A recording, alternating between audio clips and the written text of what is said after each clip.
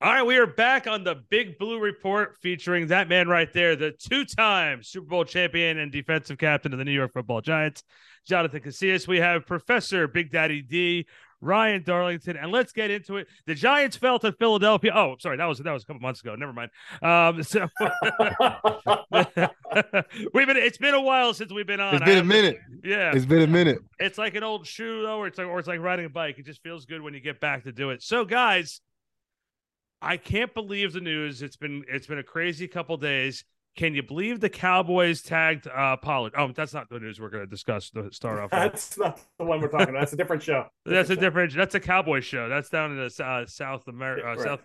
South of America over there. And listen, guys, Daniel Jones, 4 years, $160 million. Saquon Barkley gets the tag. And we found out today as well that the Giants have already started talking to Dexter Lawrence's people about getting a long-term deal done here. We all three of us have lots of thoughts on this. And JC, we're going to go to you first. Daniel Jones, 4 years, 160, and the salary is sort of fixed in a different way to help give the Giants a little bit of relief. Yeah, honestly, I love the way they did it. I'm still learning how the salary cap works, and the franchise tag. And from what I've learned, basically the last couple of weeks, over listening to Joe Shane, listening to Lance Meadow and Schmelke, listen to those guys talking, all the ESPN analysts and stuff like that. From what I got from where the Giants move that they made and securing his, I guess, long-term deal, basically 4-year deal with Daniel Jones, that it basically frees up a little bit of space, instead of putting that $32 million cap hit this year, would have been the franchise tag on Daniel Jones, which would have hit $32 million for the salary cap this year. Yeah. And what they're able to do, because I guess you kind of prorate it with the signing bonus, and you can kick it basically down the road, and the cap hit is like $13 or $14 million less than that. Yep. And then that gave them the ability to go ahead and franchise Saquon, which is, I think the odd man out in terms of the happiness scale is Saquon, but it definitely gives them time to figure out a deal before July. And then also, if they can get that deal with Saquon, now that opens up doors for Dexter Lawrence. And Joe Shane talked about Xavier McKinney. They're talking about in-house guys. And look, that's what we all wanted here. We all wanted the Giants to sign the Giants. We wanted Daniel Jones. We wanted Saquon. They got to figure out what they're doing with Julian Love. They got him because as of right now, the Giants have the leverage in terms of, the number figure. Saquon probably had it before the franchise period came to an end, and they decided not to do it, or they squared the deal away with Daniel Jones, slapped that franchise tag on Saquon. Now Saquon is kind of on the short end of the stick, and it's like, hey, you want to play for 10 mil, or do you want to play for that 12.5 that we was offering you back in October, whenever they was offering him? So Saquon is probably not the happiest guy right now. He's probably the only person that's not happy in Giants Nation. But if he can get a deal done that can give him maybe $15 to $20 million up front and get that deal done and have that security, because at the end of the day, fellas, NFL players once you start understanding how the game works, you understanding that your time is not long in the NFL. You understand what it really means. You really want security. And a $10 million contract, it's amazing. It's amazing. $10 million guaranteed is amazing. But when you can make $20 to $30 million fully guaranteed, basically, if you would have hit the free agency, which possibility he could have made something like that, that's when you start figuring out, like, man, you're being comfortable with the deal and sitting out. You know what I mean? Like, these are all things that could happen, which nobody wants. But at the same time, you got to be able to understand kind of the mindset of Saquon. He one of the best running backs in the league, and he's making $7 to $8 million less than the so-called highest paid running back in the league. He already said he didn't want to break the scale, though, right? He already said he didn't want to set the table. And so really what I think reasonably, and I just read a report that they turned down right before the franchise tag. They turned down something like $13 million that was offered. I think they're probably going to end up somewhere around that 15 mark. And honestly, it's a short-term, long-term thing, because he may get if we're able to sign him instead of just like making him play on the franchise tag, smart enough to backload with Daniel Jones, because he knows he needs space right now. Shane knows he needs a little bit more room, or as much room as he can get anyway. And so I think it behooves Saquon. I think Shane's position going in here is that it behooves Saquon to sign up for a 2, 3, probably not 4, but maybe like a 3-year deal, even it out to $15 million a year, something like that. But the cap hit this year is not going to be the $10 million that it's at right now, right? Because if he plays on the franchise tag, the whole 10.1 or whatever it is hits this year. Shane doesn't want that. You started talking about the fact that we're lining up the Giants. We're lining up our internal guys. And with every contract, so now the dominoes start to fall, right? So you've signed up Daniel. You know what the cap hit is this year for him. You know that you're getting a certain amount back from KG's release, so you can have that come in. We can start now having the conversations with Saquon and figure out his contract between now and July. So that number falls into place. Then we're starting talking to Dexter Lawrence's folks. We'll probably start talking with Leonard Williams' folks, right? See if we can restructure his deal. And all of those things, now that we've got Daniel signed up, I think all of those things start to fall into place. And he is able to kind of work his magic with whatever we're going to have left, right? We need a certain amount of money to sign our draft class, right? We need a certain amount of money to potentially retain Julian Love, to potentially sign up Xavier McKinney long term, things like that. You need a certain amount of money to take care of your broadcast team. Oh, I'm sorry. That's right. Some of it's got to come our way. Yeah, right? you have to take care of JC and Lance Meadow, get them back on contract for next year too. There's only so much money to go around. Right. Well, but and to your point, that's exactly right. Right. And so we know that there's a certain amount that can go around. We're going to get some back from Leonard. We're going to get some back from KG. We might have to restructure some additional deals. We're going to have enough for our draft class. We already know how much that's going to be. I don't know how much dead cap we're taking into this year, and if that comes off of the 20 something that are left over, that's left over after the Daniel deal. But it's not a small amount of money, and Shane can be smart enough to backload some of these deals and have enough to play with, so that we can actually. I think they're looking. Clearly, obviously, they need to be. This is what they're paid to do. They're looking to build for a further playoff run. We want to go deeper into the playoffs. Yeah. So, I mean, if we can set that up, we can set our core guys, the 3 or 4 core guys, right? See what we can do with the rest, right?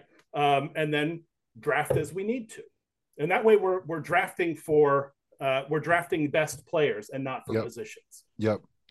And I just wanted to throw my 2 cents here. Up until when I heard that deal, and this even before the deal was announced, my biggest thing was I didn't want majority of that cap number being taken up by Daniel's contract. That was my biggest thing, because look, you need to fix the interior part of the offensive line. Evan Neal and Andrew Thomas have done a great job. Evan Neal's only going to get better. Andrew Thomas has blossomed into a great asset for the offensive line. One of the best in the league. Exactly. And you need to shore up and fix some things on the defense. There's certain parts of the defense you need to upgrade. You need to restructure Leonard's deal, or might have to part ways, whichever one's going to be.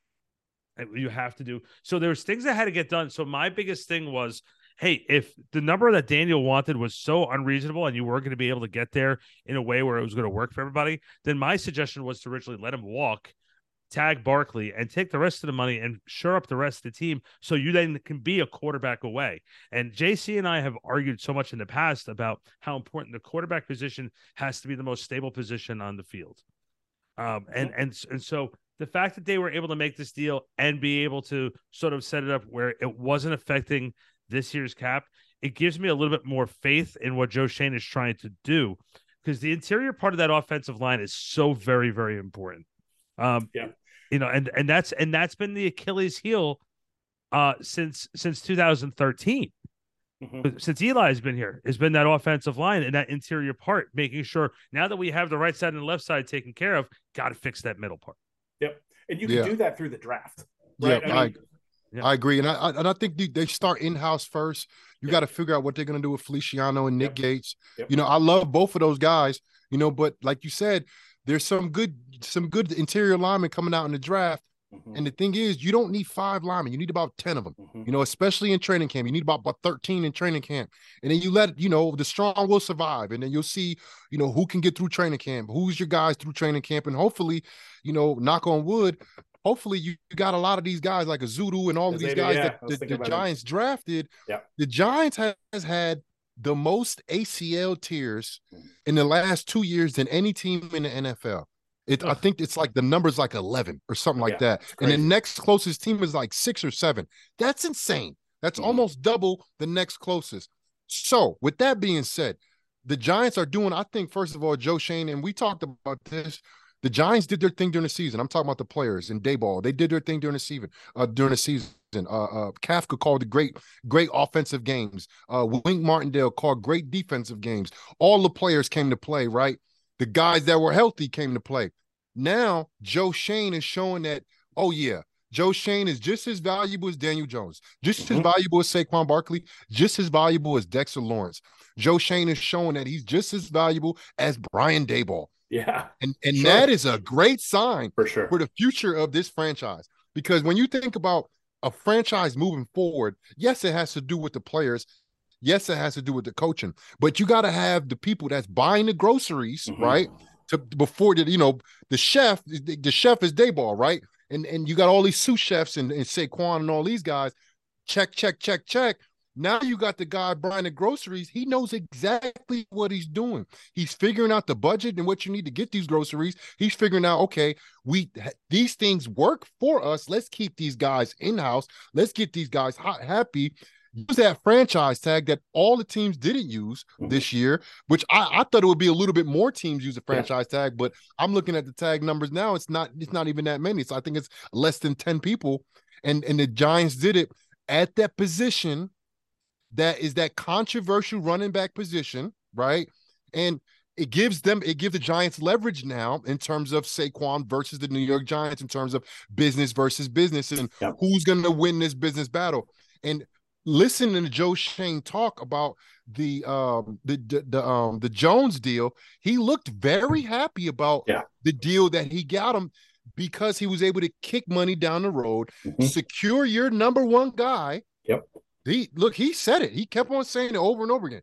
We had to get the Daniel Jones deal done. He was at the combine. He came straight, and he had to talk to athletes first. That's the first thing they did, and they've been talking ever since. And they didn't leave the room until they finished talking. I think they got a little nap at nighttime and they came back again to iron out that deal. But that's the priority. The Giants and Joe Schoen, they're showing you the priority was to sign Daniel Jones. It wasn't to franchise tag him. It wasn't to, have him walk. Definitely wasn't have him walk.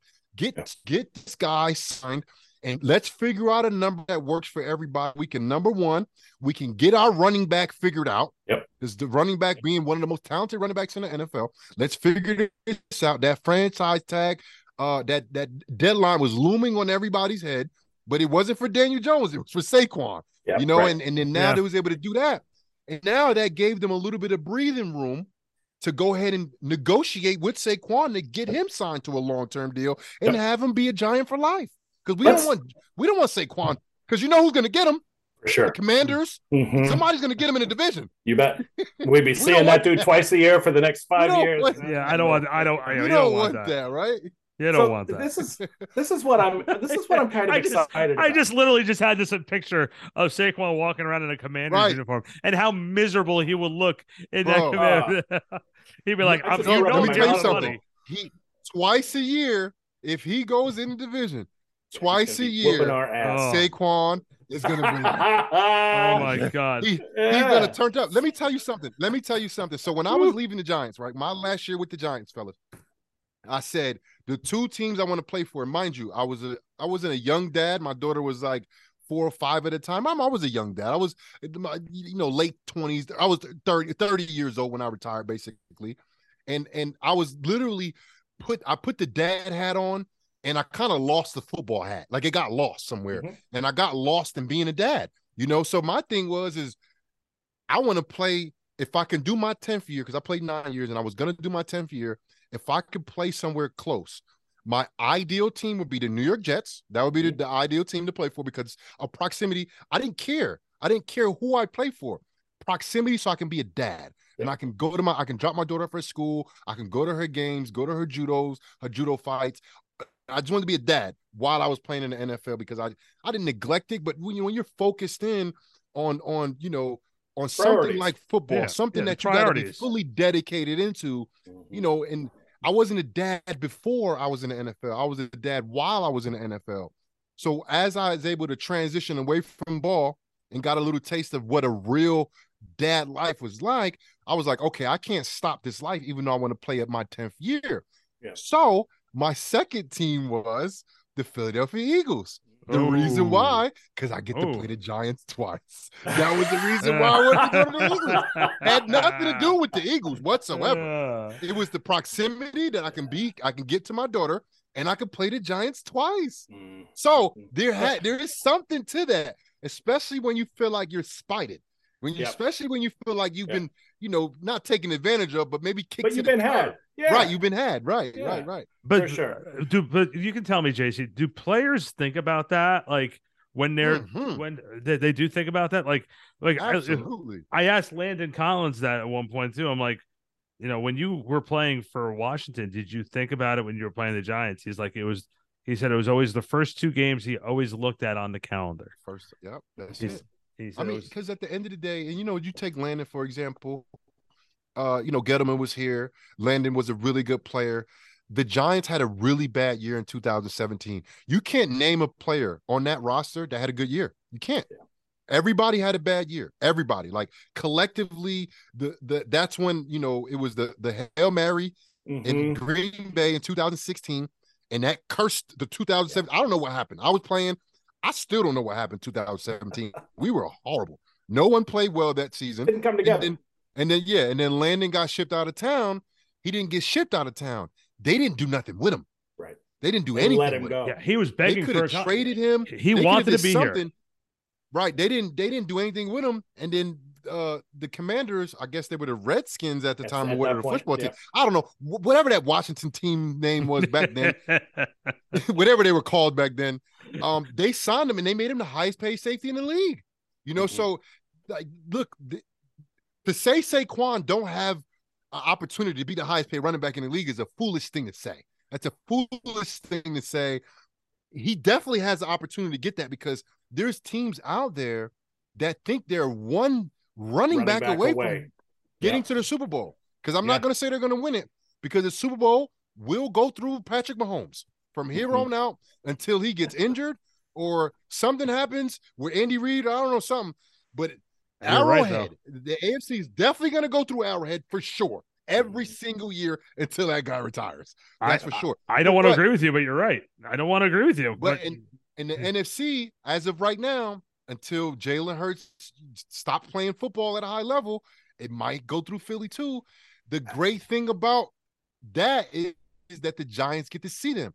Sure. That's a good and a bad thing. You have the measuring stick in your division, and that's who you're drafting against. Yep. You're not looking towards Tampa anymore. You're not looking for the dominant Saints, how they were in the late 2000s. You're not looking, at Seattle, how they were in early 2000s and late 2000s. Well, maybe San Fran. I think is going to be a team that you could, but you don't have to look further than 90 miles down 95. Yep. You got to draft to beat the freaking Eagles, fellas. That's right. That's why you're drafting. You but beat here's the Eagles. I feel dirty here. I feel dirty saying that, by the way. You know what? I don't know. And I'll tell you why. I feel like, and I may be completely wrong about this, but I feel like, yes, Jalen Hurts is amazing. He's going to be an amazing quarterback for a very long time in this league, but he's going to start losing his supporting cast. They can't keep a stack like that together forever. It's either going to become financially infeasible and people are going to start retiring. I mean, if you think about it, that's kind of an aging team because they're stacked with so many veterans because they got guys like Ndamukong Suh and Fletcher Cox, and you've got Linval Joseph, you got all of those guys that are phenomenal, but they're long in the tooth and they're not going to play forever. So I see them at a very high level now, but I see them getting worse before they get better. And what I see in our Giants, I agree with that. I see on our Giants is that we are on the way up. We have retained our head coach. We have retained our offensive and defensive coordinators. We have just locked in our franchise quarterback. We are well on our way to locking in our franchise running back. We are now talking to our franchise defensive linemen, right? We're restructuring deals. We're making things happen so that we are on the up. Okay. And the other thing, so I hear a lot of people talking, and we're going to get into the contract stuff now. I know we've all been kind of preparing for it. I hear a lot of people say 40 million is too much. I was one of those people like last week. I was one of those people last week saying 40, he's just not worth 40, all of this kind of stuff. Right now, in my mind, I still believe he's not quite worth $40 million a year. However, I do believe that over the course of the next 3 or 4 years, he will be worth every penny of that $40 million a year that we are paying him, right? Because he is on the upswing. We are closer now, having him in play, we are closer to a deeper playoff run and a Super Bowl win than we are without him, right? So we're not just paying for current stats for what he is right now. We're paying for what he's going to be after another year, 2, 3 years in Daboll's system. And guys, talent like that, if he can continue to grow the way he's been going, if the Daboll and his coaching staff can continue to shape him the way that they've been, I don't want to be crazy about it, but we're talking potential Super Bowl caliber. I have to be the asshole. Okay. And I apologize now, but JC, you can always correct me because you've been one of these people who signed these contracts before. I've never signed a $40 million contract. Well, no, but I'm talking about. You think you'd be living in Jersey? If he signed a $40 million island in Brazil, I was about to say called JC Island. I was about to say if JC signed a $40 million contract, we would never. It's almost like he'd be in the witness protection program. Nobody able to find JC. He'd be living on an island with a bar. When you put on the faucet, it'd be margaritas. That's what that would be. Right. But what I mean by that is meaning that you've been a player who signed a contract for millions of dollars, and the thing is, my big takeaway with contracts, and I felt this way with pro basketball, first is sometimes I try to figure out whether you're getting paid for the work that you've done, and the contract is the reward for that. And then some other sports, you're paying it because of what you're going to do. And I feel that this contract is a contract that is signed for what he is going to do in the future. We saw little glimpses of it through his first 4 years with the Giants. And to be honest with you, I thought the regime that came in, Joe Sean, Daboll, and even Mara at that point, when everybody came in last January, by not picking up the 5th-year option, I felt at the time it was the right thing to do. Because you have to make him work for it. Now, throughout the year, on this podcast, I kept on saying all year long, it has to be the right dollar amount, because otherwise, up until yesterday, Ryan and I were on the phone, and some other people I know who I trust their opinion with. We were sitting there saying, "Look, Daniel Jones is requesting $40 million. Are you taking Daniel Jones over this quarterback, this quarterback?" Because these are the guys who are in that pay structure.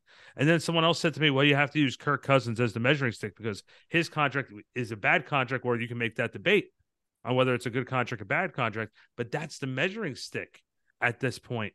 And in my eyes, I did not want to give Daniel Jones $40 million a year. And Ryan just brought up a good point. Now they're going to bank on him improving in this system and hoping they'll get some wide receivers, and then they can start throwing the ball. Because, listen, $40 million a year for only 15 touchdowns for a season, that doesn't fly for me. I'm sorry. It's just the way I feel. But hopefully there's better things to come with that once he starts getting some more weapons to throw the ball to. He had a $20 million season.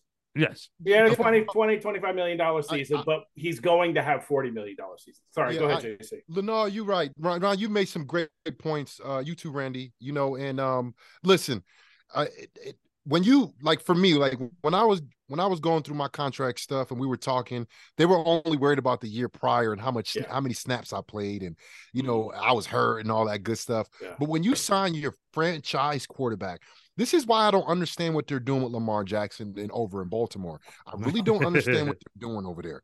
Yeah. You know, I don't understand what the league is doing. They're talking about teams talking about they're not, you know, like interested. Not interested. Immediately. Like, what are we talking about here? That's neither here nor there. How are you not interested in Lamar Jackson? Like, you know, because what he's done, he's worth $50 million a year, what he's done. But when you sign your franchise quarterback, it's not always about, like you said, what you've done. It's about what you're capable of doing, your potential. Because when you're throwing the guaranteed number is like $80 million. Yeah. So no matter what happens to Daniel Jones, he's getting paid $80 million. It don't have to be. It's probably not going to get to 160, but it's definitely going to be 80. That's for sure. And we don't know how long he's going to last for. Daniel Jones might not last past this year, and I'm not. Hopefully he does. Knock on wood, right? Knock on wood. But you get what I'm saying, right? Yeah. The thing is, when you get to these contracts, right? Both players and the teams, they both look for security. Yeah. That's what you look for. Yeah. And when you lock up a franchise quarterback who has the potential to lead your team deep into the playoffs, because he's already done it to, you know, win one playoff game, the first time the Giants won a playoff game in over 10 years, right? Mm-hmm. And shorthanded, banged up, right? I'm talking about the team, not Daniel Jones. I'm talking about the team, shorthanded, not even a number 2 receiver, right? You know, for playing for you. Sorry, Darius. No linebackers, couldn't stop the run all year, right? Like there were so many different things that happened, and you watched a guy who people made fun of, you know, that they didn't re-sign his 5th-year deal, sign his 5th-year deal, you know, falling down against the Eagles years ago. Like people made fun of Daniel Jones. Yeah. And you watch this guy put the team on his back against some quality opponents and beat them. Play clean. And then hang in the pocket, and then don't throw interceptions this year. He had the highest, I guess the most efficient touchdown to interception ratio with only 15 touchdowns. Yeah, right. He didn't even throw a lot. Yeah. That means he didn't throw a lot of interceptions. So for what the Giants wanted, he checked every box that they wanted. So now they have the potential, like, hey, let's get some guys around them. First off, let's get them protected. Let's get they signed. First thing they did was assign Isaiah Hodgins. That was the first thing they did. We got a guy. He may not be our number 1, but he can be a solid number 2. Yep. Definitely a great number 3. Yep. Solid number 2. Mm-hmm. We could possibly number 1. Let's get Daniel Jones signed. Let's get the next best player, if not the best player of the New York Giants, and Saquon Barkley signed. Hearing Joe Shane talk, okay, we're gonna figure out Dexter Lawrence. We're gonna figure out Xavier McKinney. They're trying to shore up in-house guys, and I'm telling you right now, they're gonna make a play for somebody. I don't know who it's gonna be. It's gonna be a big time guy. What? I know they're gonna do it. You know, I think that's why they're doing this, to make a play for a guy like a DeAndre Hopkins, somebody that's out there that's going to come to this team and take off and just kill. I can look confirm how the that. Giants are set up right now. When you look outside, looking into you're like, man, they made it to the playoffs last year. Man, they went on the road and beat the Minnesota Vikings, who was the number 2 seed overall, right? Like in the playoffs, like 14-3 team. Yeah, you know what I'm saying? Like, okay, they signed their quarterback. Okay, Daniel Jones looked great at times this year. Can run the football. Wow, they signed probably the best running back in the league. They got him for a year. This is a place that they want to go to. Dayball looks like he knows what he's doing. Yep. Wink Martindale, the proof is in the pudding with him, right? And now Joe Shane is pulling the strings on the back end. He's making magic happen on the back end. Don't be surprised when he makes some magic and somebody magically appears here that gets the Giants a playoff win and make even the push. Because look, at the end of the day, I'm not even looking towards the playoffs. You got to beat Philly. You got to beat the Cowboys. Yep. Let's just keep it real, fellas. Let's not think about January. Let's worry about the regular season. Yeah, let's worry about September. Against the Dallas Cowboys and the Philadelphia Eagles, the Giants are a better team than they were last year. Yeah, for sure. And not for nothing, but we're not – I'm convinced that we're not going to get our number 1 receiver through the draft, right? You can't take a guy out of college and make him a number 1 guy in the NFL right off the bat. Very rare. I would very, very rare. I would rather use that draft capital tied up in some sort of trade for somebody that we know is a proven commodity. Let's go. There's guys out there, maybe not free agents, but there are guys on teams like even Devontae. I know they just made a trade for him. I saw him in the Pro Bowl. Yep. I mean, I saw him out there for Super Bowl. I don't think he want to stay without his quarterback. You know what I'm thinking though? I gotta believe that they're not looking to pay huge money. And so I wonder if it's not going to be a guy like Devontae, or if it's not going to be a guy like T. Higgins, or if it's not going to be those guys that are already established number one. I think they might be looking for somebody that they can make into an established number one. Allow Daniel Jones to make the guy a number one, because that's going to cost you a lot less money. And you got somebody in mind? You're not going to. I don't know.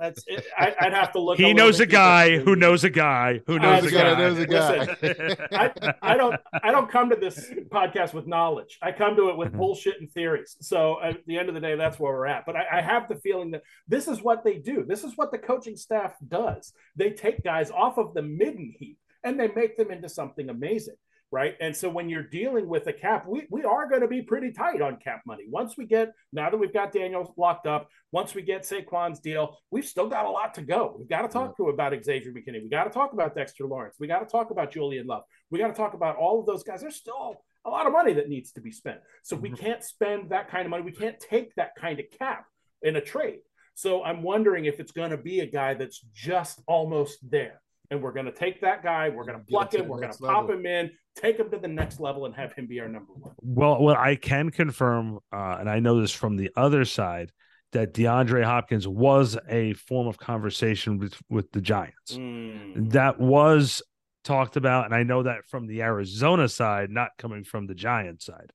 So here's what I'll tell you about the receiver situation. This franchise has had a history, if you look at the Plaxico Burress's of the world, being able to find a guy who was overlooked on a team like Pittsburgh, to bring him over and make him the number one option. A lot of people remember Plaxico Burress in Pittsburgh, but not being the man there. He came here and became the man. Right. He wasn't the guy. Right. Yep. But then Eli went the opposite way. The second Super Bowl year, Hakeem Nicks, Victor Cruz, Mario Manningham, those guys were Eli's guys. Those guys would not gotten those contracts without Eli Manning. So I think there's a point of truth to what you're saying, Ryan, but I'm pretty sure right now on the team out there that there's a number 2 or number 3 wide receiver who probably has the skills of a number 1 receiver out there that you could probably steal and all of a sudden have that breakout year with us. Yeah.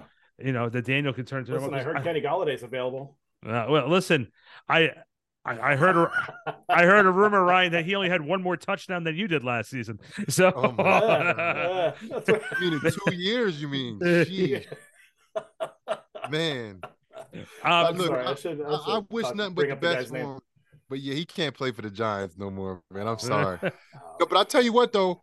Saquon and Odell's kind of cool. And I know I said Odell not going to sign in New York. I know I said that.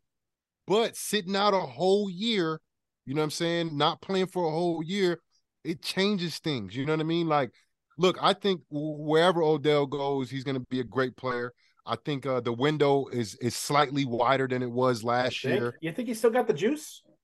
No. Not to be number one. Not the juice that I saw when I was playing on the same field as him. No. But he'll still be a quality receiver. Maybe not a number 1, but he'll still be a great possession wide receiver because he still has amazing catch radius. Yeah. He can catch basically anything. He runs really good routes. Maybe he's not at that 99 speed in Madden. Maybe he's at 89 or 91. Yeah. You know what I mean? He's not taking 70-yard slants to the crib anymore. Right. But he'll catch a post. He'll catch a dig. He'll catch a comeback. He'll be a great possession receiver. And that's the thing. The Giants had nothing but those guys last year. Right. You know, Isaiah Hodgins had a great catch, of course, in the playoffs. And then, he had great moments, but it wasn't too many slants to the crib. Slayton had a good play. I think I was against the Texans. We made a couple guys miss, and then he took one up the sideline. Yeah. But it's not really like that, for the Giants. And I think the Giants need a guy like that. Mm-hmm. But if they don't have a guy like that, and he has several reliable receivers that he can rely on, not only on first and second down, but when it comes down to third down and in the red zone, that he can get the ball to certain guys, and he knows they're going to be there, and it doesn't have to be one guy. I like that a lot better. You spoke about Eli Manning. You named Hakeem Nicks, Victor Cruz, Steve Smith. Yep. Remember him? Like there were some reliable guys that ran great routes. Wasn't going to take the top off the coverage usually. Yep. You know what I'm saying? But they were reliable guys. Great catch radius. Put the ball in them. They're going to catch the ball, make outstanding catches at times. And none of them were like tremendously great. Victor Cruz had a really, really good year. One really of those years. Couple years, 1,200 receiving yards in the slot, kind of making guys miss, you know, but like he wasn't a 1,600 receiving season. He never had one of those. I don't know how many Giants receivers ever had one of those. You definitely need a strong receiver committee. I think you have two pieces already. I like this is interesting. James. I like Richie James. I like Isaiah Hodgins. I didn't like neither one as a number one. But I like them a lot because Richie James always got open. Yeah, and he caught the ball. Like he caught the ball. Dude did not drop balls. No, he made every catch make it look like it was the most difficult catch in the whole entire world. He fumbled a couple times. That's on special teams. Special teams doesn't count. Come on. Here's a question, and JC, you have to take your friendship hat off on this one and put your business hat back on. I know they terminated his contract right after the season, but are you bringing Sterling Shepard back? Ooh, I was going to ask about Darius Slayton. This is good conversation too. Go ahead. If Sterling can take a really, really team friendly dip, maybe league men, absolutely. Because when you think about leadership on the Giants, where is it coming from? Saquon's a young leader, but Shep has been through the fire, bro. Shep has been through the fire. Shep did not have to stay around the team last year after he went out with injury. He was there every single day in practice. In the league. Yeah, not the Dallas Cowboys. It was Sterling Shepard. Yeah, number one cheerleader in the league. And I hung out with them after they beat the Colts to secure the playoff spot. Sterling was the main guy. He was the guy, and everybody was feeding off of him. You need a guy like that in the locker room. It just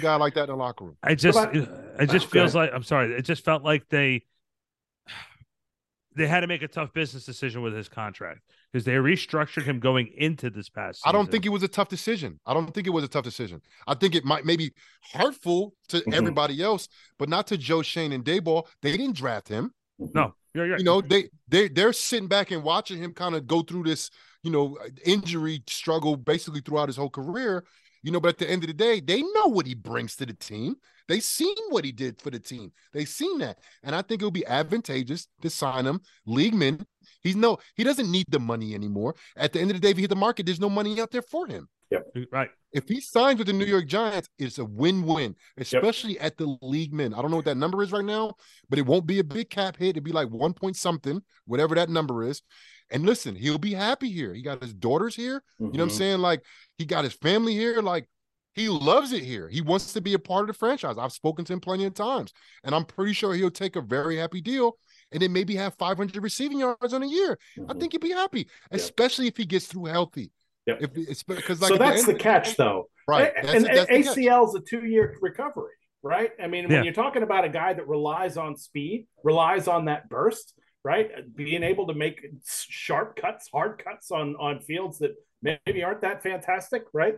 That's a tall order. And so I guess for that, it's got to come down to what the doctors say as well, right? I mean, if that's first things first. If there's no value there, whether you want to or not, whether it makes sense or not, whether it'd be great to have him in the locker room or not, that may make the deal. I mean, what I'm actually thinking about though is Darius Slayton as well. When we're talking about, do we think about bringing him back for depth, right? Not to be our number one guy, but also to kind of provide some additional familiarity in the room and to provide a little bit of depth. And Daniel Jones loves him. Daniel Jones loves him, but the problem was he felt very, and I know this because he made it known, and then other conversations, but he felt very slighted about his contract situation going into last season.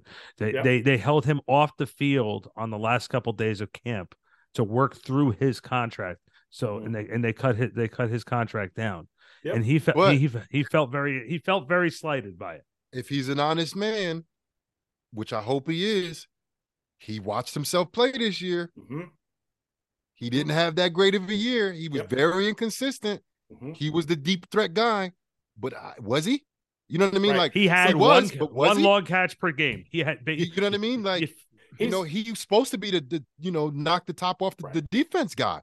but he was very inconsistent. So I like Slayton a lot. I think he did great things. But the thing is, I don't really love none of the receivers. I really don't. I have an interesting thought.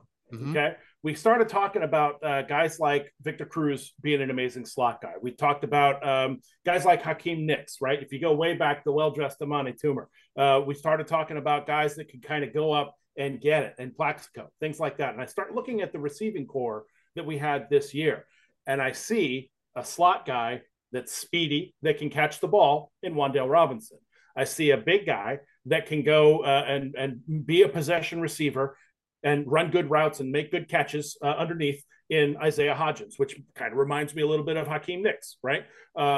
You also have, like we were talking about, Darius Slayton is the Y in a 4-receiver set, right? But at the end of the day, the one thing that we don't have is the Plaxico, the speedy guy, the tall guy that can go up and win a one-on-one matchup or even a 2-on-1 matchup, right? They're talking about needing guys that can separate, right? Needing speedy dudes, because Daniel can throw that ball. He can get the ball there. It's just a matter of, do we have somebody that can go up and catch it?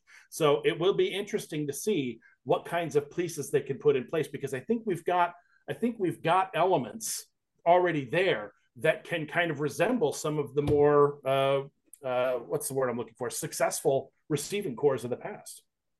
And I also you're right. You're 100% correct. And look, the simple fact of the matter is, this has been the conversation since midseason last year, is what are they going to do with this receiver position? I love Wan'Dale Robinson. I think Wan'Dale Robinson is a great number 2, number 3 receiver. But like you said, we need a number 1. Guys, I have to bring up one point before we go, and it's not even that much Giant related, but we will see him either way, no matter what happens during this offseason, as an opponent.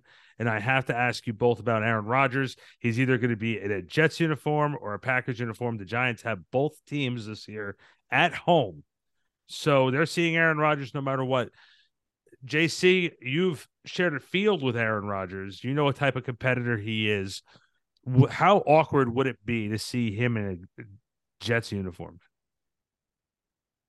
I'll tell you what, I might go to one of those games, man. Then listen, he is he's outstanding. 4 MVPs, the quickest release I've probably ever seen out of any quarterback ever. Dynamic outside the pocket. His Hail Marys are legendary. I've never beat the guy. I think I played him 5 times in my career. I never beat him. He's coming, his career is, the lights at the end of the tunnel. You can see that. Tom Brady was kind of the last of the OGs. I think Stafford, you could throw Stafford in there too. I don't know if Matt Ryan's on a roster right now, but those guys are like, they started twinkling off. You know what I'm saying? They start dwindling off in their play. I don't think Aaron Rodgers is doing that quite yet. I think he still has a lot of juice left in the tank. So for me, I would love to. First of all, I would love the Giants to beat freaking Aaron Rodgers. I would love for that to happen again. But I think he's an absolute legend. And when it comes to Green Bay, one of my guys at physical therapy is a huge Green Bay fan, a huge Aaron Rodgers fan, and I told him, I said straight up, the Green Bay Packers have to be the most underachieving team probably in the history of sports, because at the end of the day, you had a quarterback that won 4 MVPs and only got to 1 Super Bowl and won it. That's it. Yep. They only got there 1 time, guys, in 15 years. Yeah. And that's in the NFC. The NFC hasn't been that great. Like the NFC consistently, like there wasn't Tom Brady in the NFC. Right. You know what I'm saying? Well, until the last few years, yes. Right, sure. The last few years, but right. And prior for the first 12 years of his career, not to say he didn't play, good opponents. He did. You know what I'm saying? Cardinals were good. The Cowboys were good. Even the Giants, were good, And he definitely had some teams, but he's won 4 MVPs, and that's regular season MVPs. For some reason, I don't know what happens to him in the Green Bay in the playoffs, but they don't figure it out. And look, I don't want him to win, because that means the Giants are not going to win. But at the same time, I feel like, I think the Packers franchise is an amazing franchise. But there has to be one of the most underachieving franchises given the quarterback that they had for the last 15 years. So it's crazy though, because as good as he is, if he doesn't have all-star receivers, he doesn't scare me. Well, I know. Right? We saw that when the Giants played him, right? I mean, we were able to come out with a win because it was just an underwhelming performance. If he doesn't have really good people to throw the ball to, he can't do it all himself. He can't run the ball as well, right? I don't know. I mean, it would be very interesting to see what kind of weapons they're able to put around him if he goes to the Jets. There's just they got no money. some weapons now. The Jets got weapons. That was the knock on them because they got so many weapons. They were a quarterback away. And then they found a quarterback in White, and he gets his ribs broken like 5 times. Like, he couldn't stay healthy. So and you both said this made a very interesting point, and I think this is what ended up separating Mahomes now from everybody else is that second Super Bowl ring. Mahomes, there's a lot of guys who win one, a lot of great players who win one, but when you win 2, it puts you in another stratosphere. And but then the way he won it too, right? He won it on a supposedly rebuilding year. Yeah, right. Get rid of the number 1 receiver possibly in the NFL, right? Get rid of him, kind of trying to figure it out early, but then down the stretch, there was no question that he's the best player in the NFL. No question about it whatsoever. And then they basically beat the brakes off a Philadelphia Eagle team that was dominant versus every single team that they played. That had a lot to do with Mahomes, and it had a lot to do with Andy Reid. Yeah. And with that combination, and that's why I feel so optimistic about the Giants, because when it comes down to it, every single winning team, when you talk about franchise, dynasty type teams, quarterback and coach. Quarterback, head coach. Yeah. And yes, you got to have a strong defense. Yes, you got to have a running game. That's football. But championship football, defense, running back, head coach, quarterback has to be there to build a dynasty over years. That's what the Chiefs have. And I feel like the Giants are working on that right now. Yep. Got a long way to go. But the measuring stick is not further than 90 miles down the road in the Philadelphia Eagles. 100%. The Giants have they have a long road in front of them. They have a lot of ground to make up. I'm really happy. I think we're all really happy where the Giants are, especially after yesterday with that franchise tag going to Saquon and the best player. We feel like on the Giants, securing a franchise quarterback and then opening up space to secure other guys and possibly bringing in a number 1 receiver, a middle linebacker, another safety, another corner, offensive lineman that's proven himself, and then doing very well in the draft. And I think we're all pretty optimistic that Joe Shane knows what the hell what he's doing. 100%. I feel for the first time in 2 GMs, I feel like we have the right guy. Nothing personal, Mr. Gettleman or Mr. Reese, but I think we know what we're doing right now. So, yeah, man. Guys, thank you very much. This has been a fun Big Blue Report. Good to have the fam back right now on the on the air doing this again. We will definitely be back soon. Keep breaking down the Giants offseason, keeping an eye on everything what's going on. Free agency starts next week, boys. So next week's that's where it's going to get fun. By the way, Ryan, you can never say that you're not smart because I what we're talking about here, because I can't call you the professor if you say that. Well, that's right. Okay, fair enough. Yeah. I'm a fucking genius then. There we go. All right, boys. For Jonathan Casillas, the 2-time Super Bowl champion and defensive captain of the New York Giants, and of course the professor, Big Daddy D, Ryan Darlington over there, I'm Randy Zellea from Back Sports Page. Thank you for joining us, and we will see you next time talking free agency here on the Big Blue Report featuring Jonathan Casillas.